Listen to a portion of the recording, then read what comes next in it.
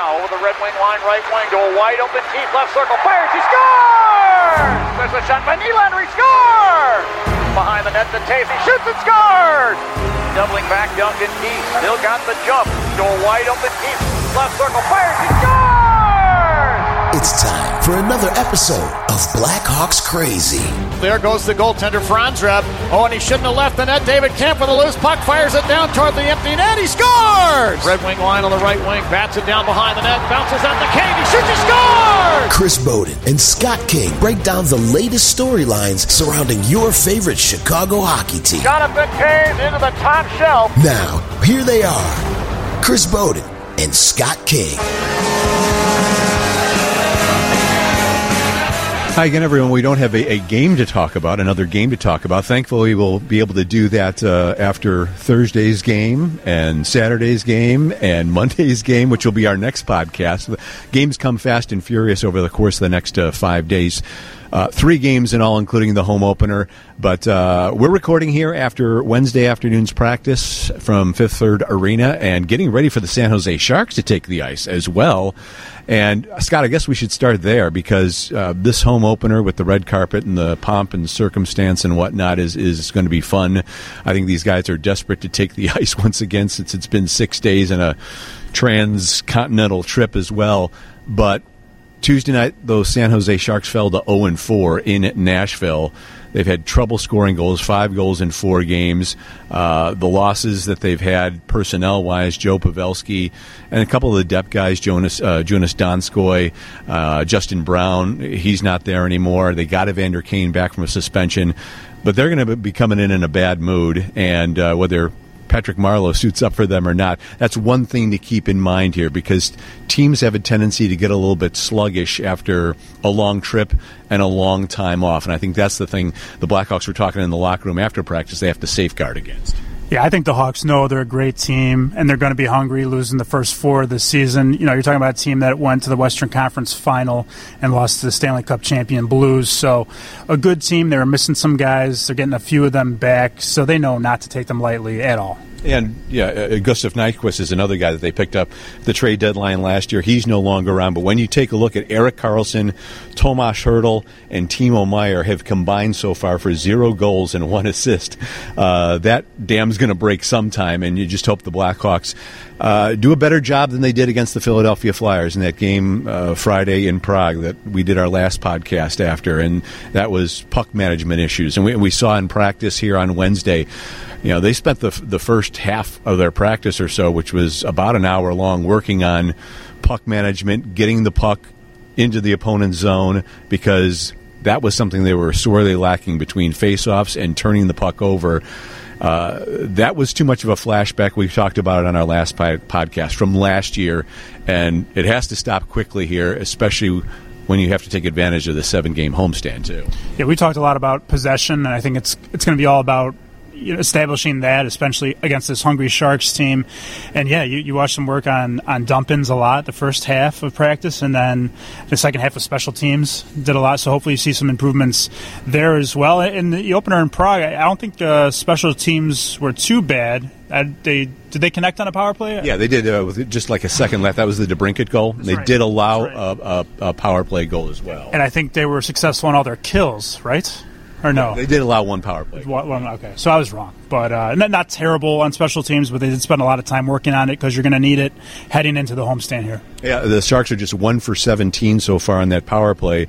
But you're talking about improving dumps. It reminded me of what Q used to say all the time as we work on our sophomoric humor here. But so we don't have any new news about the Blackhawks other than the fact that, Connor Murphy is probably going to be back in the lineup as the San Jose Sharks and the heavily bearded Joe Thornton take the ice. But man with a beard taking the ice during the podcast. You know who that is. And Jumbo Joe is taking the ice, and we'll keep you posted whether there's a Patrick Marleau sighting here as well, because he was just re-signed within the last 24 hours. But you'll be hearing the sounds of a Sharks practice in the background here as we record this podcast. So we mentioned Connor Murphy likely to be back in. Calvin DeHaan still apparently has a problem with that groin injury, and Jeremy Colleton is not going to be announcing the starting goaltender until game day, as he usually does. So if you're listening to this podcast after 10:30 or so on Thursday morning, check our Twitter line, and we'll have the reveal in terms of whether it's going to be Corey Crawford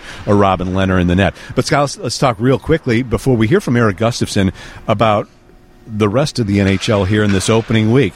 There's always these surprises, and you don't know what the sustainability is going to be, but you have the Edmonton Oilers and Anaheim Ducks at 3-0 so far.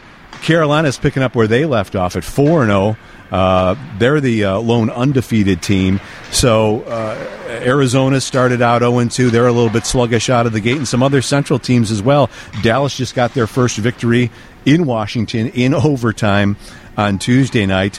Winnipeg, which looked left for dead with all their defensive problems, they're 2-2 after opening up with 4 games out east. So they're in a better situation I think a lot of people expected, getting a couple of victories. Nashville's looking fairly strong. St. Louis looking fairly strong. Colorado started out 2-0. But, some of these starts here, the Blackhawks, it almost raises the urgency level when you have teams like Edmonton and Anaheim starting out 3-0. And you see all these teams with 4 games, some with just 3, but still the Hawks had played 1 game, and that says why we're going to have a very busy October here. Yep. And as we said, this Edmonton team is going to be coming in on Monday. The Winnipeg team we were just talking about will come in on Saturday night, so a whole lot to look forward to. And, that just increases the urgency of this homestand with an Edmonton at 3-0. Winnipeg surviving a little bit better. And one other point here about what we're observing, too. We mentioned Joel Quenneville as we brought out our bad humor with his references, but they played 2 games in Florida, and each time I've seen the highlights, Scott, they're still, the stands are only half full. So you wonder when the appeal is going to happen for this Florida Panthers team. A lot of excitement over the moves they made and a lot of excitement over Q, but people are enjoying the sunshine, I guess, in Florida more than hockey so far. They're going to have to build the arena where those retirement communities are so they can just go walk outside or look out their window. If they're not going to go, pay some money and get some seats for the stash, I don't know what's going to get them there.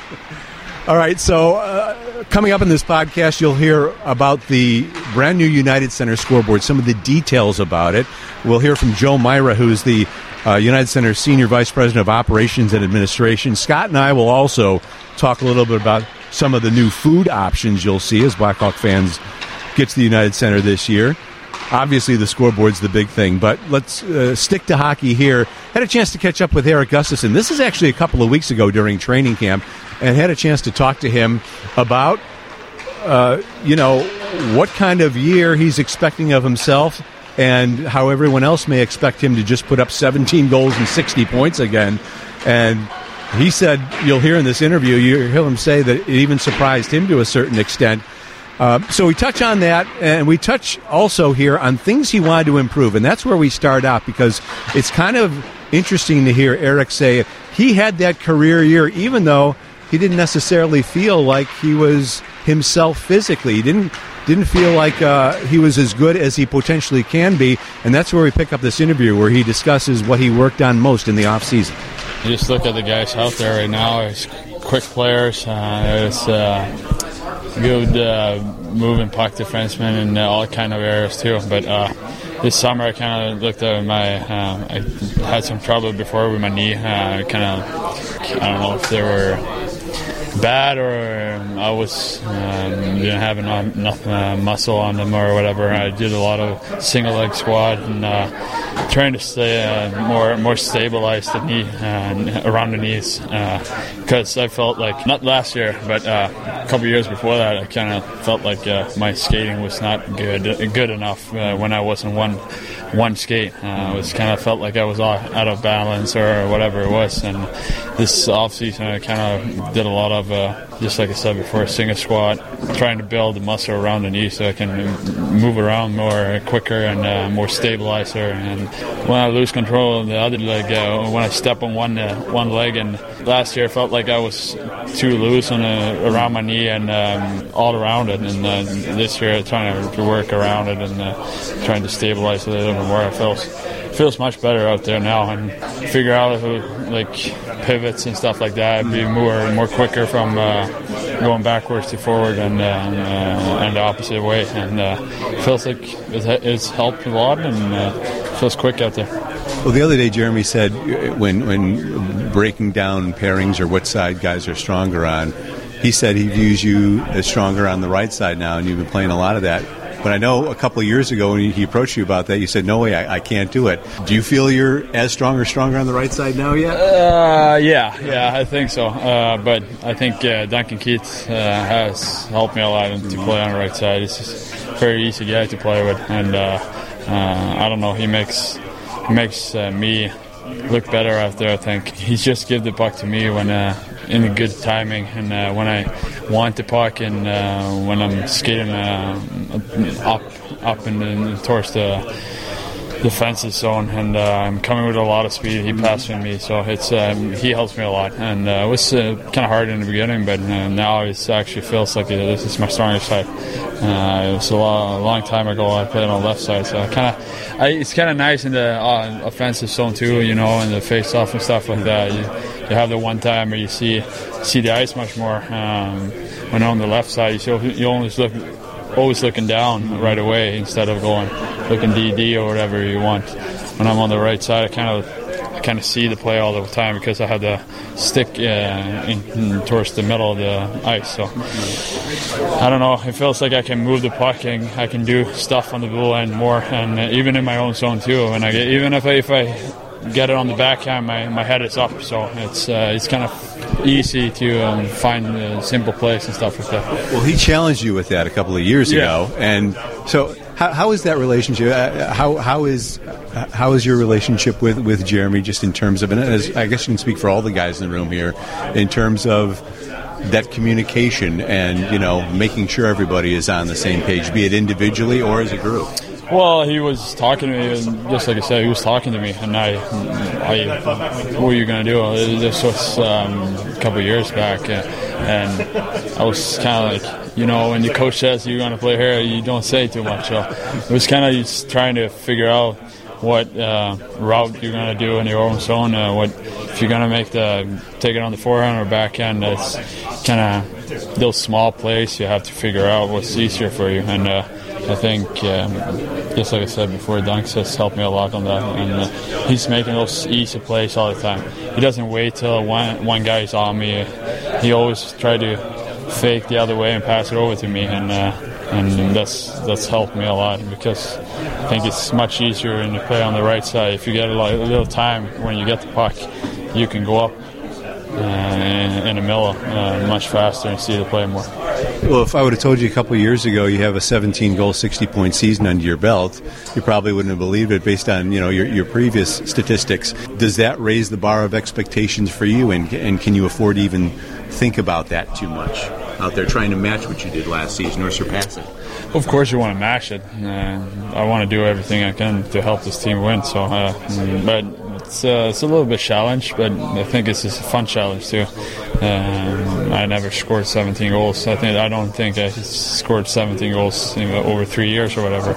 So, but no, it's a little bit challenge. I think I have a little bit more pressure on me this year than I had last year. So, but it's fun. It's fun. I think I have had this pressure before, but not kind of this one. I think I had a lot of pressure on me last year and the year before that, but it's another kind of different pressure on me. But I think I managed to handle that too, and I think I can handle this too. Yeah, scoring goals is fun, I guess. And from last year to this year, what did you see from Adam, a very offensive defenseman? What did you see from Adam Boqvist in terms of his improvement with what you saw of him for the first time last year to where he is this year? I think he's improved a lot. I think it was a good year down in London, and very skilled guy, good in the locker room, good kid. It feels like I have my little brother here in the locker room. So, but no, it's.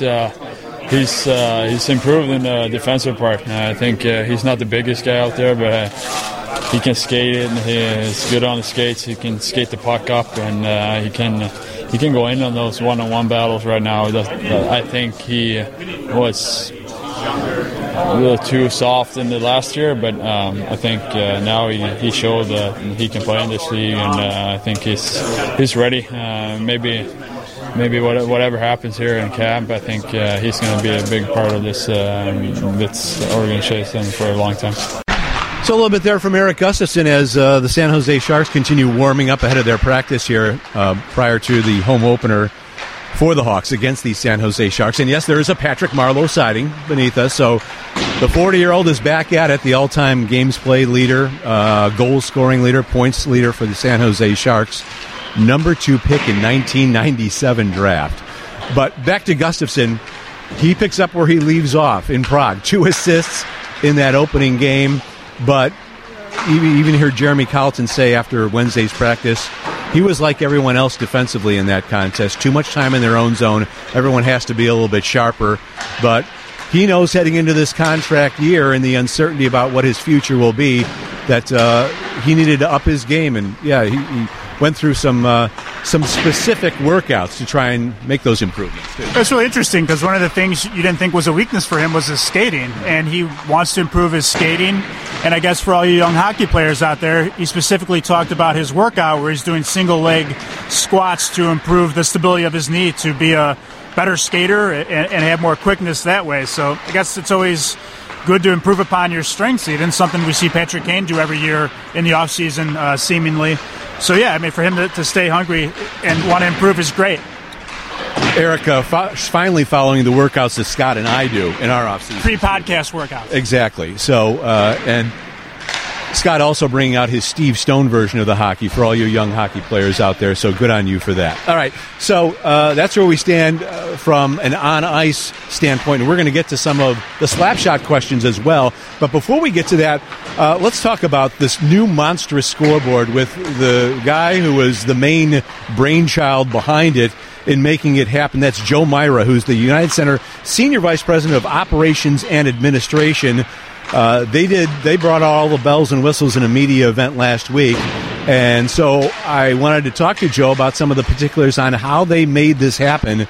This United Center scoreboard, 50 million pixels. It's like watching a television in front of you. 53 feet when it's at its normal length, and 100,000 pounds, 2 times the previous weight of the old scoreboard, which lasted 13 years. And obviously, the main thing that is the difference from the other one at first sight is the massive size of this scoreboard, and that's where we pick up our conversation with Joe Myra. It's, the sheer volume and size of the scoreboard compared to the old scoreboard. It's about 4 times the LED coverage that we had before. The other thing is the clarity, color contrast. We've modified our cameras to provide new content. We're striving towards that 4K capability. That's one thing people notice immediately when they see that. I think the how it fits in the arena, the size, the design, the dimensions, and just the overall feel of the board feels really organic, and it complements what's happening on the court. It complements the design of the building, the bowl. That was important to us, to our ownership group. It really provides the same entertainment value anywhere in the arena.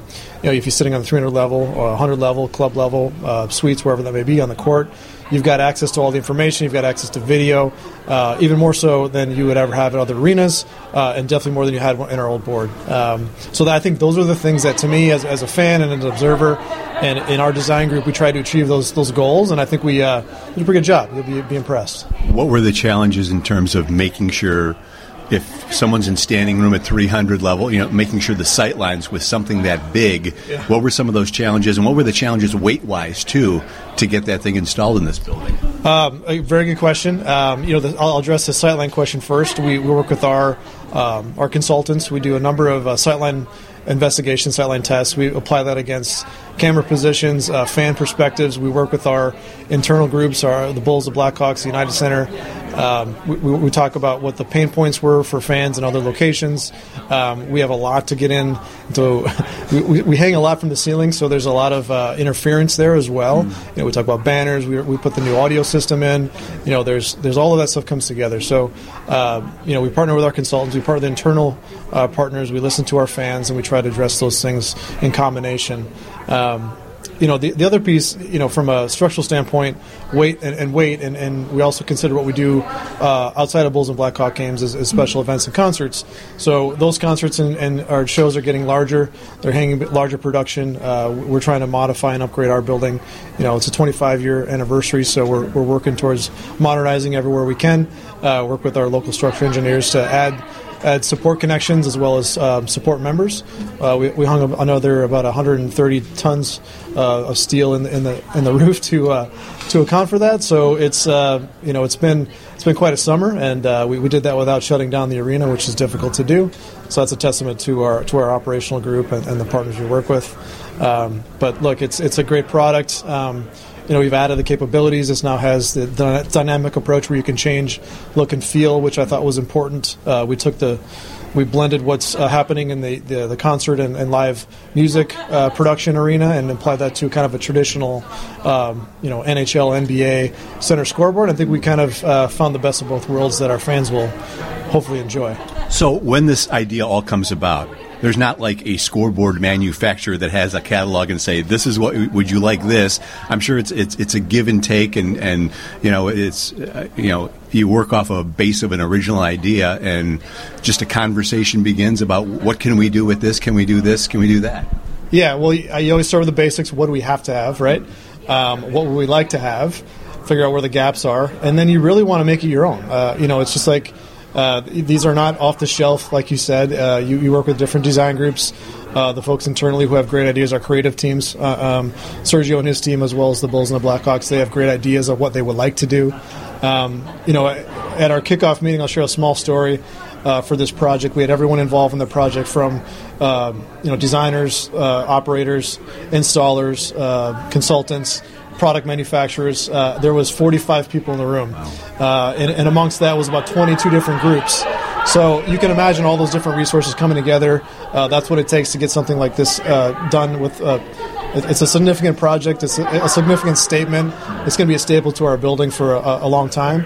And I thought that's kind of the answer to your question, but also a pat on the backs of those that did the work to make it happen in a pretty short amount of time. Was the board on the underbelly of the scoreboard itself, was that part of the original concept, or once you saw how large it was, did that come a little bit later, thinking, all right, well, everyone who's in that lower bowl, the first 5-10 rows, not to mention the players and coaches, they need something too. Was that part of the original plan, though? Absolutely. So it modified a little bit, but that was one of the basics that we had identified. Every fan has to have a similar experience and similar information. I'll quote one of our internal executives. The fan is sometimes the most uninformed person in the building, with all the digital media, at-home broadcast, things like that. So you want to make sure you provide as much content as possible. So we did that, and then we looked at the different sightline challenges with increasing the footprint of the board. The further you go out into the fans outside of center ice or center court, obviously the more challenging the sightlines. So the inner board provided a nice solution for that. We also added square footage for LED capacity. Video stats is also very important for us and our fans. That's another platform and canvas to apply that towards. And at the end of the day, it looks and feels like it should be there. To have nothing there, obviously, was not acceptable for us. And we found it a great opportunity to take care of those folks sitting on the court, on the ice, and even up to about the 10th or 12th row. And they start to transition to the even larger screens. And then we go up to the top row of the building, the 300 level or standing room only. You still have access to all that information, and you're seeing the full board in its entirety, and we're very excited for it. And in addition to the visual side of things, there are also massive upgrades made in the sound system at the United Center, where it's coming less from the scoreboard in the center and more from all around, more of a surround sound type deal. I don't know if Troy and I are going to have to shout any louder during our pregame show on WGN Radio. We'll just have to find out on Thursday. Now, in addition to the scoreboard, as the Sharks continue working hard, trying to snap out of their 0-4 start here below us, there are new food options. The big one is Stephanie Izard, who has The Girl and the Goat, an award-winning chef there. They're bringing The Little Goat Went to the Taqueria to Section 114 at the United Center. And us media folks had a sampler. I don't know why you didn't make it that day, Scott, but we had a little sampler. And last Thursday, in addition to the scoreboard reveal, and the taco options are absolutely tremendous. And I'm not sure if we're going to see you as much in the press box as we are down in section 114 during these games? Well, it's be real hard to focus. I'll probably be all over. I know they're in the 200 level. I think there's new desserts. I'm going to be very busy during the game. But no, I would have loved to have the short rib tacos, the goat empanadas. It pained me not to be at that tasting. I think I was busy. It pained me not to be there. And I'm starving here. We're looking at pictures of food earlier. We're reading all these food items. It's 1:22. I had one protein bar at 8 a.m. This is torture. So, yeah, the options or the offerings are short rib tacos, pulled pork tacos, spicy chicken tacos, veggie tacos, the goat empanadas, and, of course, avocado dip. And there's other good stuff. Actually, almost right across from the Little Goat went to the taqueria at the United Center. Honey buttered fried chicken is also an option there, and they're switching up some of their barbecue as well. So enjoy, everybody. There's also something called Mindy's Hot Chocolate. That's what I was going to say. Yeah. I think I've had it. I think it's delicious. But I know it's supposed to be very, very good. Yeah, and it includes a cocktail-like Mindy's cocktails as well with Mindy's Hot Chocolate. So everybody, enjoy. While Scott and I are going to try to be focusing on the game, you guys can get up out of your seat and enjoy some of the fantastic food offerings around the United Center this season for Blackhawks hockey. All right, it's that time of our podcast when we hear from you. Slapshot questions. Tweet your questions to the guys at Boda Tweets and at Scott King Media for your questions to be read on the podcast. And it's perfectly fitting we do hashtag Slapshots, your questions with Slapshots going on in the background here.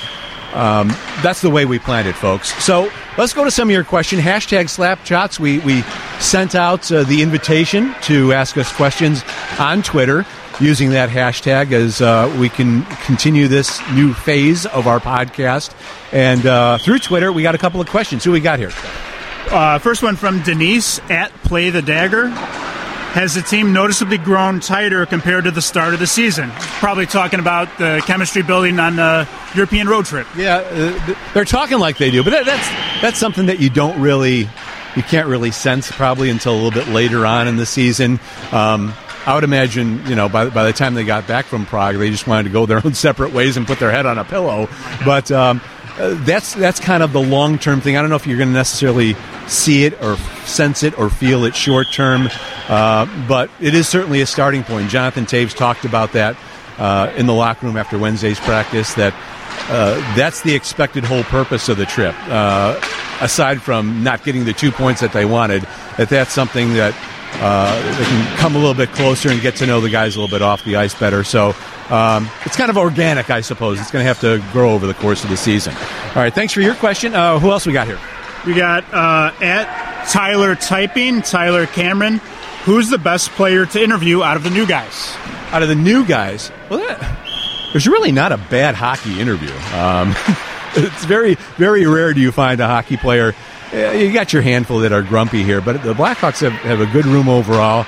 Calvin DeHaan's a real good talker. Also, I haven't had a chance really to sit with Ryan Carpenter that much, but Zach Smith we had on one of the preseason postgame shows. He's a real good talker as well. So of the new guys, those are the two that jump out. Have you come across any of the others? I haven't talked to as many of the new guys at practice or like you have, but I will say the segment Robin Leonard gave us at the convention, just the fact that he answers your questions, but he's such an open book, and especially as an advocate for mental health awareness, I think he's been fantastic. Yeah, I agree with that. I forgot to leave that in because we visited with both Olli Mata and Robin Leonard at the convention, and both of them were very good. And Robin, another very approachable guy there in the locker room. And a new old guy, Andrew Shaw, isn't bad either. So the fans will be happy to see him once again on Thursday night at the opener. Was it one more we got here? Yeah, we can do one more from Twitter. Remember, just tweet Chris or I, hashtag Slapshots, and whatever question you have before our podcast. At Kiki's Keys. It's K-I-K-I, at Kiki's Keys. When do you think that Brendan Perlini will get a chance to play? Well, he and Kirby Docker, the extra guys, have been at practice so far, and I think it's a matter of time for both of those. And I don't know about you, Scott, but you have some of these fans who are thinking, all right, after one game, it's time to shuffle things up.